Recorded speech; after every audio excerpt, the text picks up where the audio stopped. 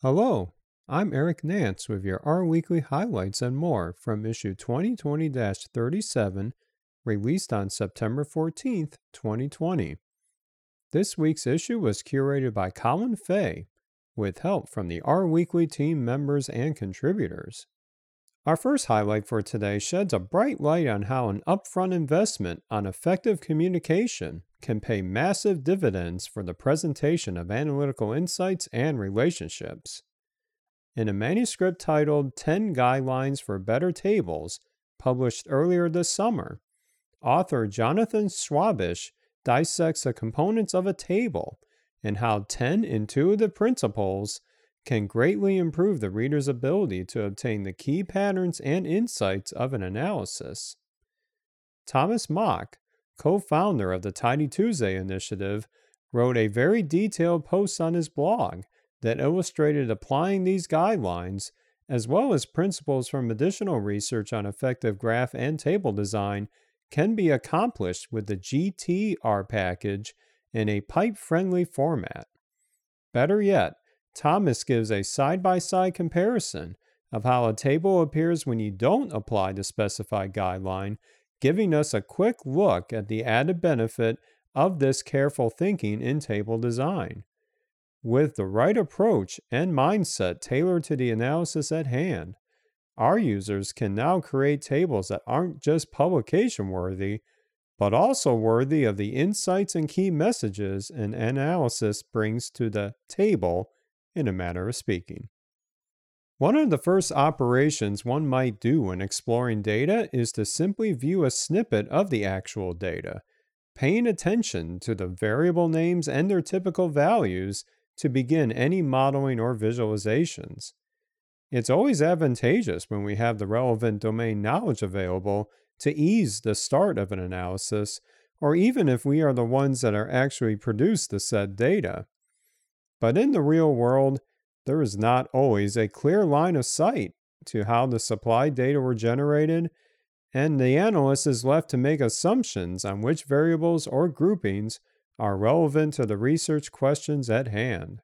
In our second highlight for today, Emily Riederer, Senior Analytics Manager at Capital One and co-author of the upcoming R Markdown Cookbook, proposes a thought-provoking approach in her blog on the use of a controlled vocabulary to define column names of a data set.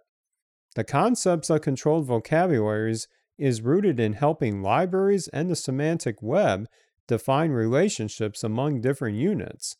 and Emily applies this approach by classifying different levels of a variable's characteristics, in particular the measure type, measure subjects, and domain-specific details. In addition to having an easier time recognizing the variable types and units, one can take advantage of this well-defined structure to streamline validation checks, quickly generate summaries of relevant outcomes, and visualize the overall hierarchy as part of a more informative documentation process. Emily shares examples of performing these tasks with the tidyverse, data.table, and base R functions to illustrate that these principles aren't tied to a specific package. Switching gears to our last highlight, when creating interactive web applications in Shiny, arguably the most important and likely most difficult concept to master is reactivity.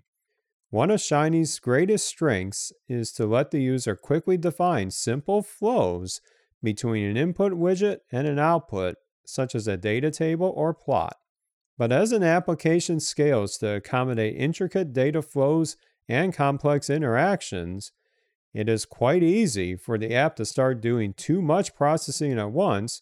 or to make one incorrect assumption that kicks off a domino effect of errors.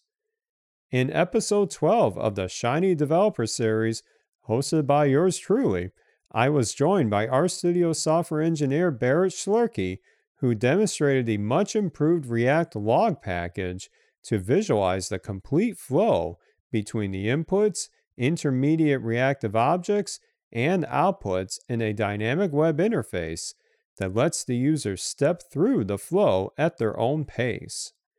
For both small and large scale applications, Regular use of the React log is a low-cost approach to verifying the underlying reactive assumptions and can help a developer find out where the pipeline is breaking down or just how many outputs are being invalidated by what could be a simple change in an input. Barrett will share his work on the LearnR and Plummer packages in the next episodes of the Shiny Developer series. Those are your R Weekly highlights for today. There is no shortage of knowledge in these excellent resources of issue 37, including myth busting of common R and Python misconceptions, encoding R objects into images, dynamic ways of obtaining table data in R Markdown reports, and much more.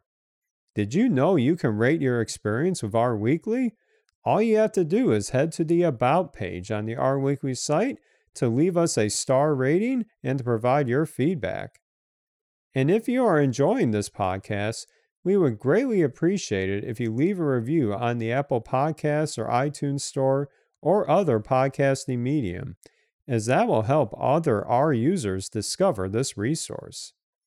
Have a great week, and we will be back with another batch of highlights next week.